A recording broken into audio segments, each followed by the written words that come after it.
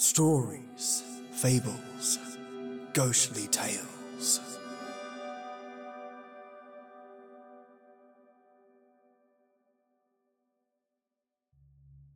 Welcome, Titans, Warlords, Enforcers, and all my new listeners. Today, I'm bringing you the creepy. First up, I've got creepy-alicious poetry involving a haunting, a box whose power adapts to its user, a man who cheats life, and the ghosts of a haunted mound. Strap your lovely selves in and enjoy today's set of 4 creepy tales. Not for little ears, as one of these tales covers suicide as a theme, so keep those little ears away. Now, turn off those lights, turn up the sound, and get ready for something special, just like you. Enjoy.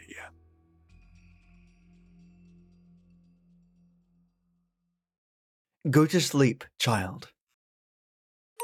What's wrong, my child? Oh, could it be that the shadows on the walls become monsters that you see?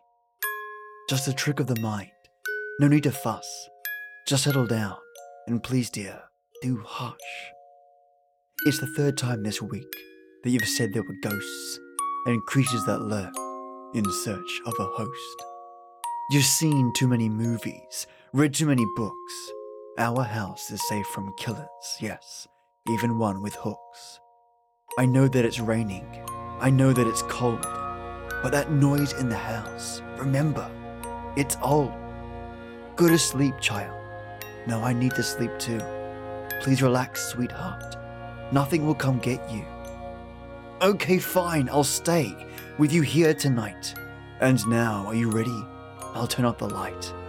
See, there's no monsters. See, there's no frights. You will not wake up with big, scary bites. From creatures that scurry, scamper and crawl, from beings that live inside of our wall. Although, do you see that? No, it must be a trick. I thought I just saw something, but it vanished real quick. What do you mean that what I saw was real? You saw it too? You say it wants a meal? I think being here is starting to spook me, but I know I won't be eaten just like I'm a cookie. I'll just ignore that shape in the window. I'm certain it's just the trees when the wind blows. But wait, did you hear it? That was a moan. And now there's a voice. Okay, no. I know there's no monsters under the bed. There's no creatures lurking. Nothing wants us dead. Just settle down, hon. Morning comes soon. But then there's tomorrow. There'll be a full moon. Now I feel chills. Let's just try and rest. Don't you think that that'll be best? Yes, that's it. Close your eyes tight and avoid having nightmares with all of your might. But I am still awake, for how can I slumber when I just saw something from under? The bed where we sit, the bed where you sleep. I saw its red eyes, but it didn't make a peep. No, I'm just paranoid. I had too much coffee. I'll just try and pretend that there's no hand now on me. Oh, it was you? What was the matter? Could you not sleep with all of my chatter? I'm so sorry, sweetheart. Don't let me wake you. Just dream of bright sunlight against a sky that's blue. Get some rest for me, for I know I won't. Trust me, I do want to. It's not that I don't. But I see a figure sitting in your chair, with skin very pale and dark, stringy hair, with fingers so long, with eyes black as coal. It's like there's nothing in the sockets, just 2 small holes. Still, she's staring at me.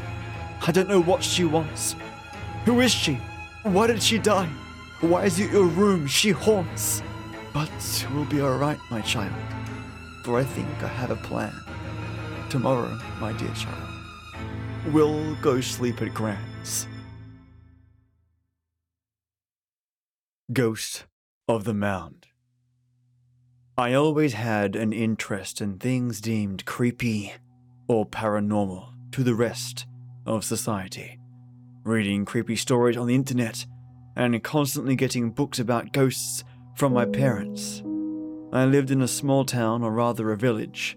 It could fit into 1 square mile. You have likely never heard of it though. Gnadenhutten was its name. It was, or rather is, in northeastern Ohio. I lived there for about a decade, maybe a little longer. It is a quiet town, where a lot of elderly spend the rest of their days, and a relatively safe place for families with children to grow up in. My family moved there from a city up about 40 minutes to an hour's drive north to escape some family issues when I was 8. I won't go into those details though. They aren't very important to what I witnessed. You see, I essentially became the town's paranormal investigator. I was still an amateur, with the most equipment I had being a notebook, my hand-me-down Nintendo DSi camera, and my instincts. The facts still stood firm though, and the less than accepting natives of the town shunned me more and more as an outsider than previously. I'm sure you probably wonder why I'm telling you about all this. Well, it's not to raise awareness about it or anything. Much of what happened to me that day. Besides the village cemetery, there's an area with rebuilds of certain wooden houses, a mound, a museum, and a tall obelisk monument. The mound in particular is very important, I'll explain later. 4 days after I write this will be another anniversary of an important event here. It all started with my older brother. He was visiting myself, my mother, and my siblings. I'm the second youngest girl out of all of us, from the city I mentioned earlier, since we'd recently begun fixing ties to him. I hadn't seen him in nearly 10 years, nor had I remembered seeing my mother so happy. Something my brother said made me wonder though. He said the entire town had really bad karma, but I didn't think of why he'd say that until later. My older sister was notorious for riding around the entire town on her bike, then doing the same by walking when the weather wasn't good enough for it. However, one late autumn evening, she was walking by the historical site alone when she heard a whisper in her ear. She looked everywhere, but found no one there. Another time, a strange orb chased her away, almost describing it as the will-o-wisps of Scottish folklore. She refuses to go near it at night now, and is wary of it during the daytime even. That's when I decided to become a paranormal investigator. I wanted to find explanations to these occurrences. As I said, I didn't have any other equipment besides my DSi camera and a notebook, so I was unsure of whether or not I was going to be able to get anything. I went in the evening on Saturday, March 2nd, with a notebook and DSi in my bag. It was nearly twilight when I got there. I wasn't exactly prepared for what would happen. As I went in thinking nothing, not skeptical but not jumping at the first thing that happened and deem it paranormal, something just didn't feel right with the ground underneath my feet when I got to the edge of the fenced-in mound. I thought that rodents were tunneling near the mound, since they're almost abundant around here. Then my foot would only sink in one place. That wasn't the case though. The snow had melted, and the ground was supposed to be frozen, but it felt more like it had downpoured all day and turned to mud that would squish under your feet with every step. I didn't think too much about it though. I was too focused on taking images with my DSi. Then things began to pick up. I don't think my ears were deceiving me when I heard a faint song, a hymn echoing in the approaching night.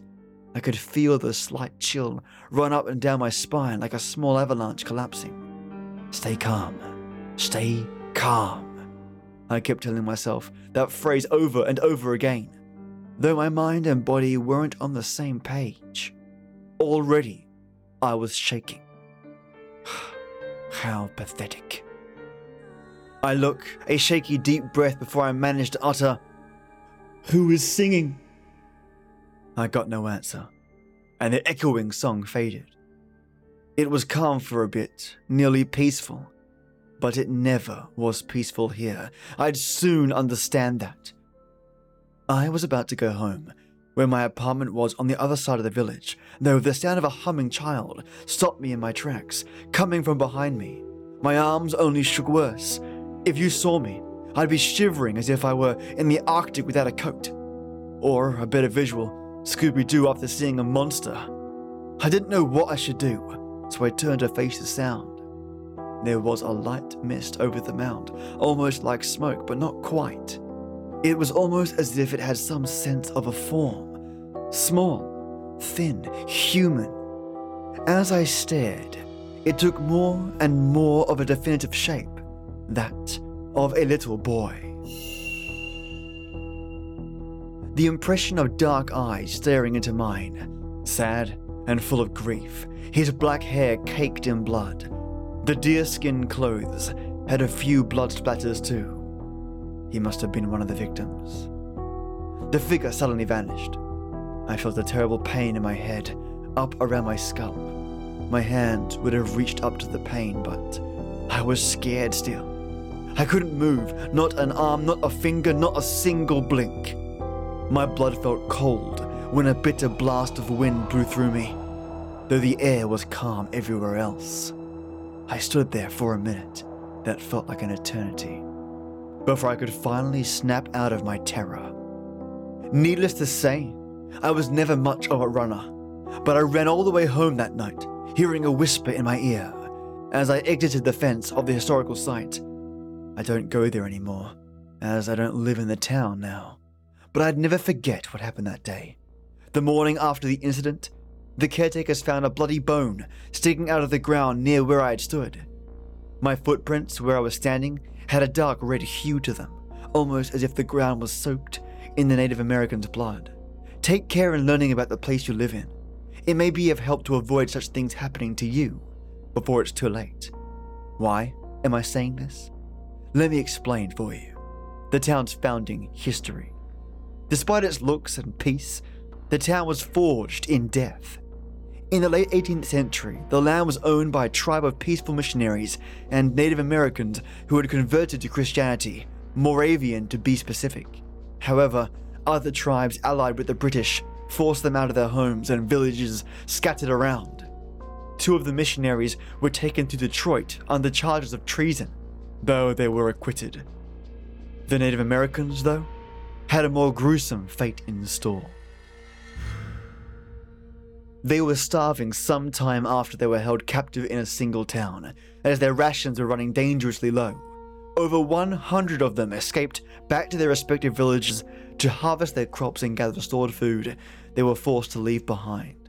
While this was going on, and the 160 Pennsylvanian, headed by Lieutenant Colonel David Williamson, rounded the group up and accused them of being the culprits in the raid.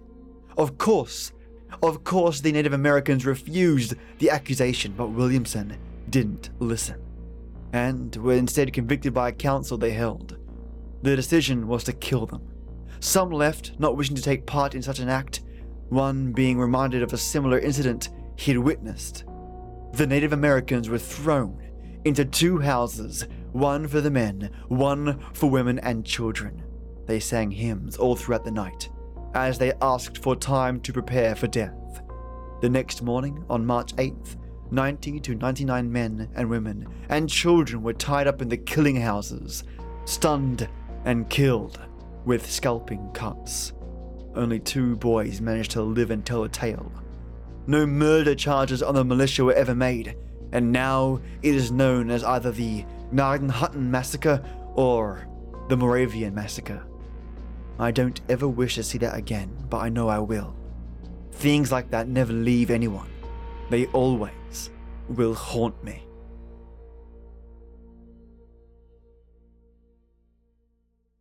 Cheetah. Can you feel it? I know you can. That thing that when you wake up late at night shivering, it is watching. You try shutting all the doors, windows and curtains, whatever, just trying to escape the feeling. Thinking it's the crisp chill of the night, but you know you're wrong. You try to take pills, drink, eat, anything. It keeps you up at night though, causing you constant discomfort. It wakes you up with a hot sweat nearly every night, looking around frantically, feeling sick with fright.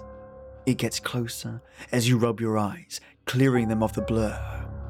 As you do so, It gets closer and closer till you can almost smell its pungent breath over your sweaty, red face. You know your time is almost up on this earth, but you don't want it to have the satisfaction of ending you. You're stronger. At least, you think you are. You go to the medicine cupboard and take one last glance at your reflection in the mirror. The blinds over the bathroom mirror are swaying in the cool breeze, but the windows are all shut. Your eyes are bloodshot and bags hang from underneath them, black as the midnight sky. You caress the cold touch of the mirror as you watch his eyes widen.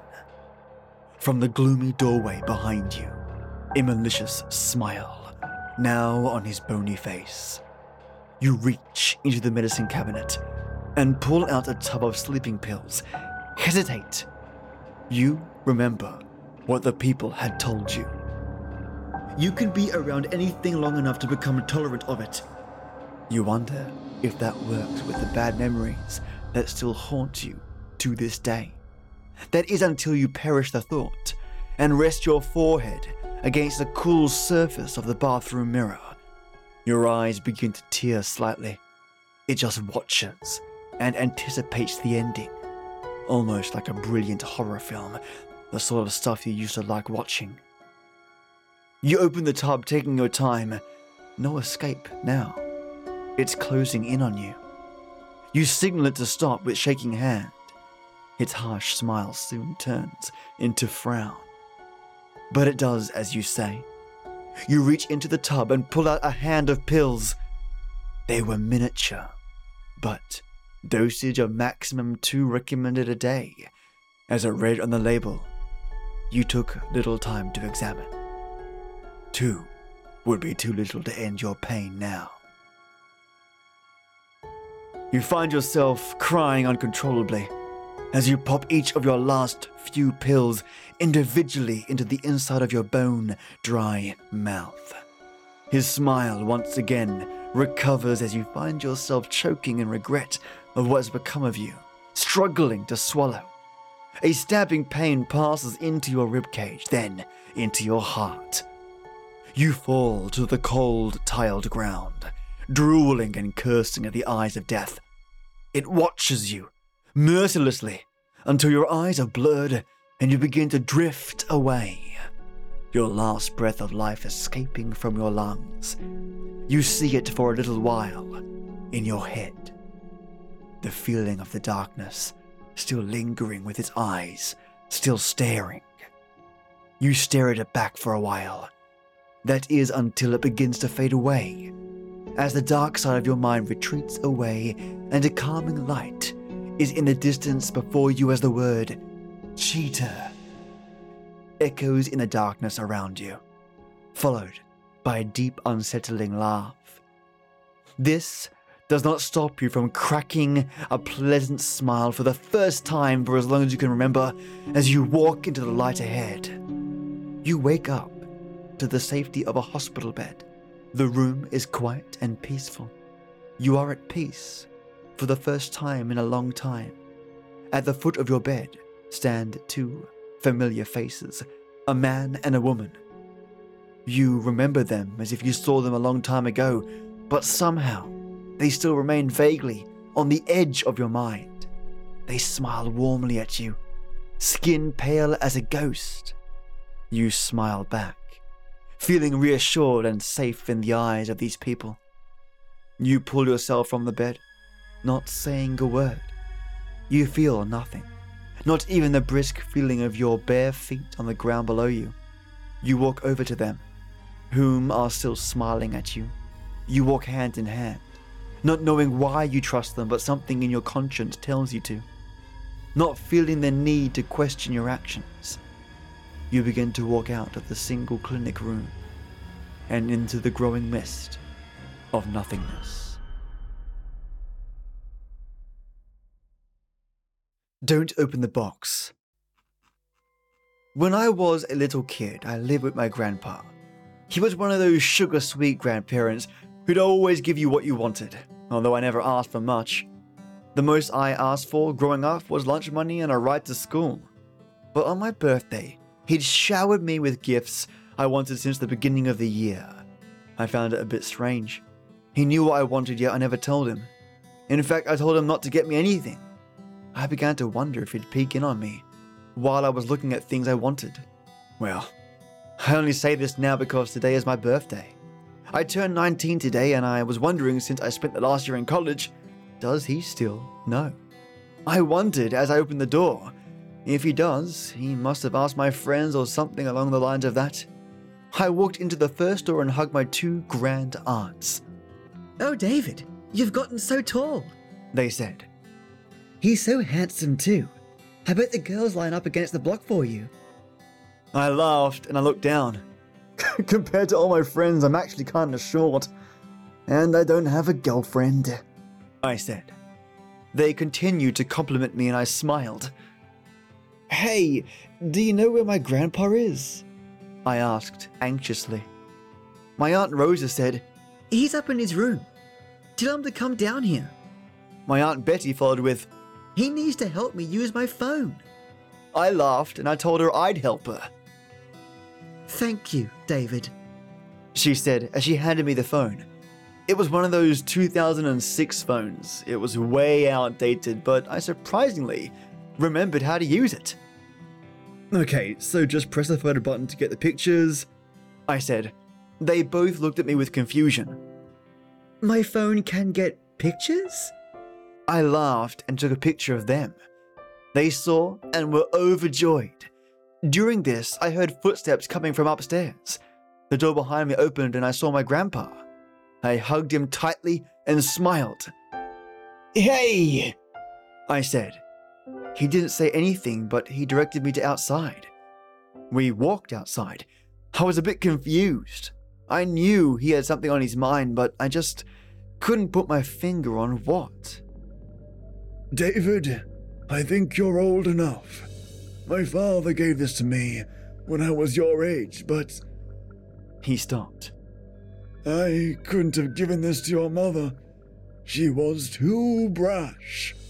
She wouldn't have understood why I gave it to her. Your sister's the same way. She would probably have thrown it away. He said, I've been wanting to give this to you for a while. You aren't the boy you used to be. You grew up, didn't you? You're not the same as you once were. Well, I know you want to forget about the past, but I won't let you. The reason you are the way you are is because of your past. You should be proud. You've come so far. He handed me the box and I proceeded to open it. There was another box inside of the box. It looked like a jewelry box. I tried to open it and he slapped it out of my hands. It fell on the floor with not even a scratch. And I looked at my grandfather in confusion. Don't ever open this box, he yelled. I was shaken up at this moment. I looked at my car and tried to find the keys in my pocket. Listen, there's a reason behind this rule, and you'll see why if you open it. I was a little more confused now. He stared at the box and I picked it up and decided I should probably go home now. I was used to not having a big celebration, so it was fine with me to just come to say hi and leave. Come to think of it, they never even so much as said happy birthday to me. I sighed and I drove home. After I got home, I put the box in my dresser and I looked at the time. It was about 9:20. I wasn't tired enough to sleep and all my friends were out of town. I looked at the box as it seemed to light up the room. I really wanted to see what was inside that box that my grandpa didn't want me to see. I picked up the box and shook it a little. I felt like a little kid who found a Christmas present a few days before Christmas. I didn't want to break it, of course, so I only did it once or twice, but shaking it wasn't really enough. I just wanted to open it and see what was in there. Part of me thought it could be a family secret that I don't even want to know about.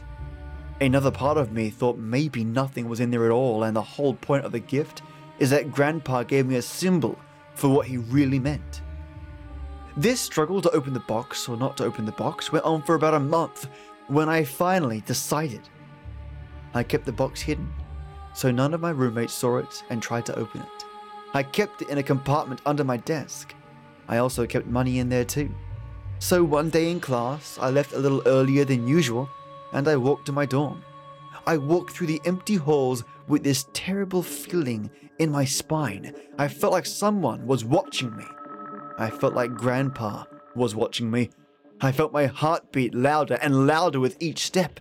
I kept on looking behind me to see if someone was there. The halls were fully empty. Not even the janitors were there. My heart beat faster every second, and I heard a voice behind me saying, I know what you're going to do. I jumped and looked behind me in every possible direction, yet no one was there. My heart was racing, and I just lost it. I began running through the halls of my dorm, just wishing someone was here. I felt like yelling. I had never felt so alone in my life. I had forgotten fully about the box, and all I wanted to do now was to break down and cry. I just wanted to find one single person. I finally was at my door. Incidentally, I didn't even know I was going in that direction. I opened the door, and the only thing I could think of was opening that damned box. I just wanted it to be over and done with. I walked slowly to the box, almost like I was afraid of it.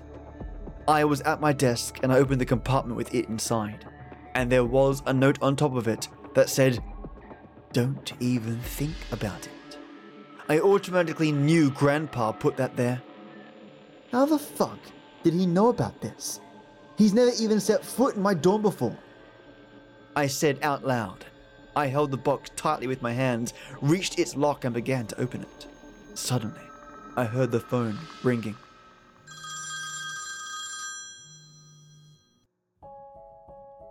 It was my older sister. I picked up the phone and she was crying. Mary, are you okay? What happened? I asked worriedly. David, Grandpa is dead. I looked at the box and dropped it. What? That's impossible. He had to have...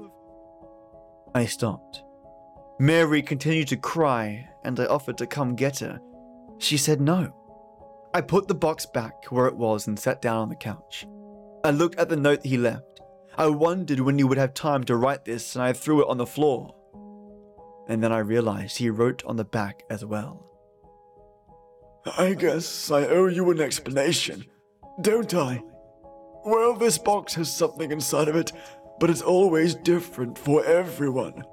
What this box is a gateway into your past and future. I wanted to tell you right then and there, but I was afraid you'd think I'd just gone senile. It's better you know now. I'm probably sitting next to you as you read this, but listen. One reason why I don't want you opening this is because when I was your age, all I did was use the box. Once you use it, you can't stop. You'll forget about your life, your job, and your friends. And eventually, the future you'll see will only be looking into the box, trying to change your past. I tried getting rid of this box, but I just couldn't. I needed it after a while. I had the power to change anything that happened, and after you came into my life, I constantly used the box to protect you. If you got bullied on one day, I'd keep you home from school.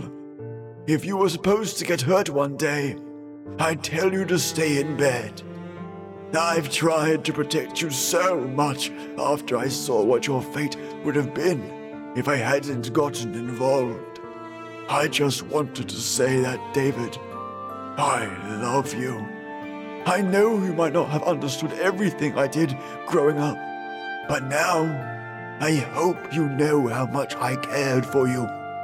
Please, don't use the box. Just protect it with your life. And David, please, clean your room. It's worse than your room at home. I held the box tightly and put it back in my desk. I promise I'll never use it. I whispered, and in the mist, I heard a faint voice saying, I'm so proud of you.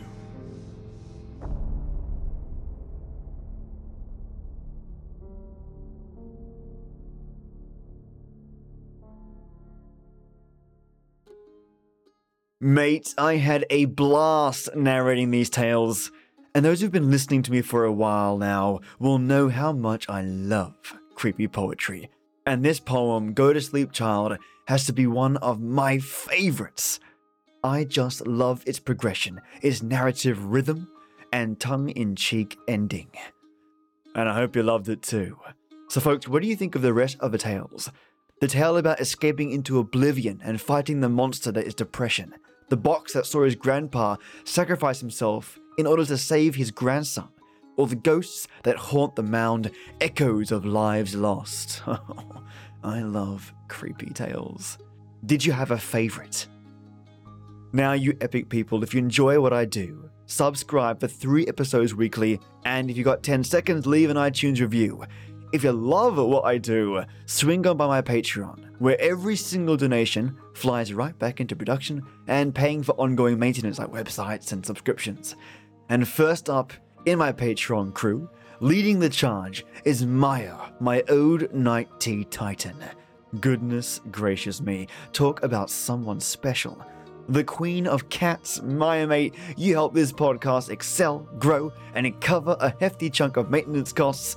Where would this podcast be without you?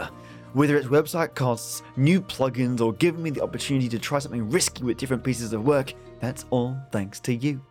I'm ever grateful to have your support, mate, and especially at this tier, you are jaw-droppingly brilliant. And my white tea warlord Leza Bazooka Bauer. Cheers, mate, for your epic level of support. I've been purchasing new audio stings, music, which you've heard today, and improving my audio with some specialist tools as well. All thanks to yours truly. You are amazing. And never forget that, buddy. Cheers, Leza. And my Earl Grey enforces the spirit energy that flows through my fingertips upon every upload. I have Chad Warren, Joss Heather, Juicebox Andy, Peter Raffelli, Tasha Moncrief, Christina Boyd, Dolphin and Cow, Michelangelo Yacone, Tea Time Drinker 1, and Divided by 0. Guys and gals, ghosts and ghouls, cryptids and kryptons, have a kick-ass Wednesday. See you Friday for more creepy, and as always, till next we meet.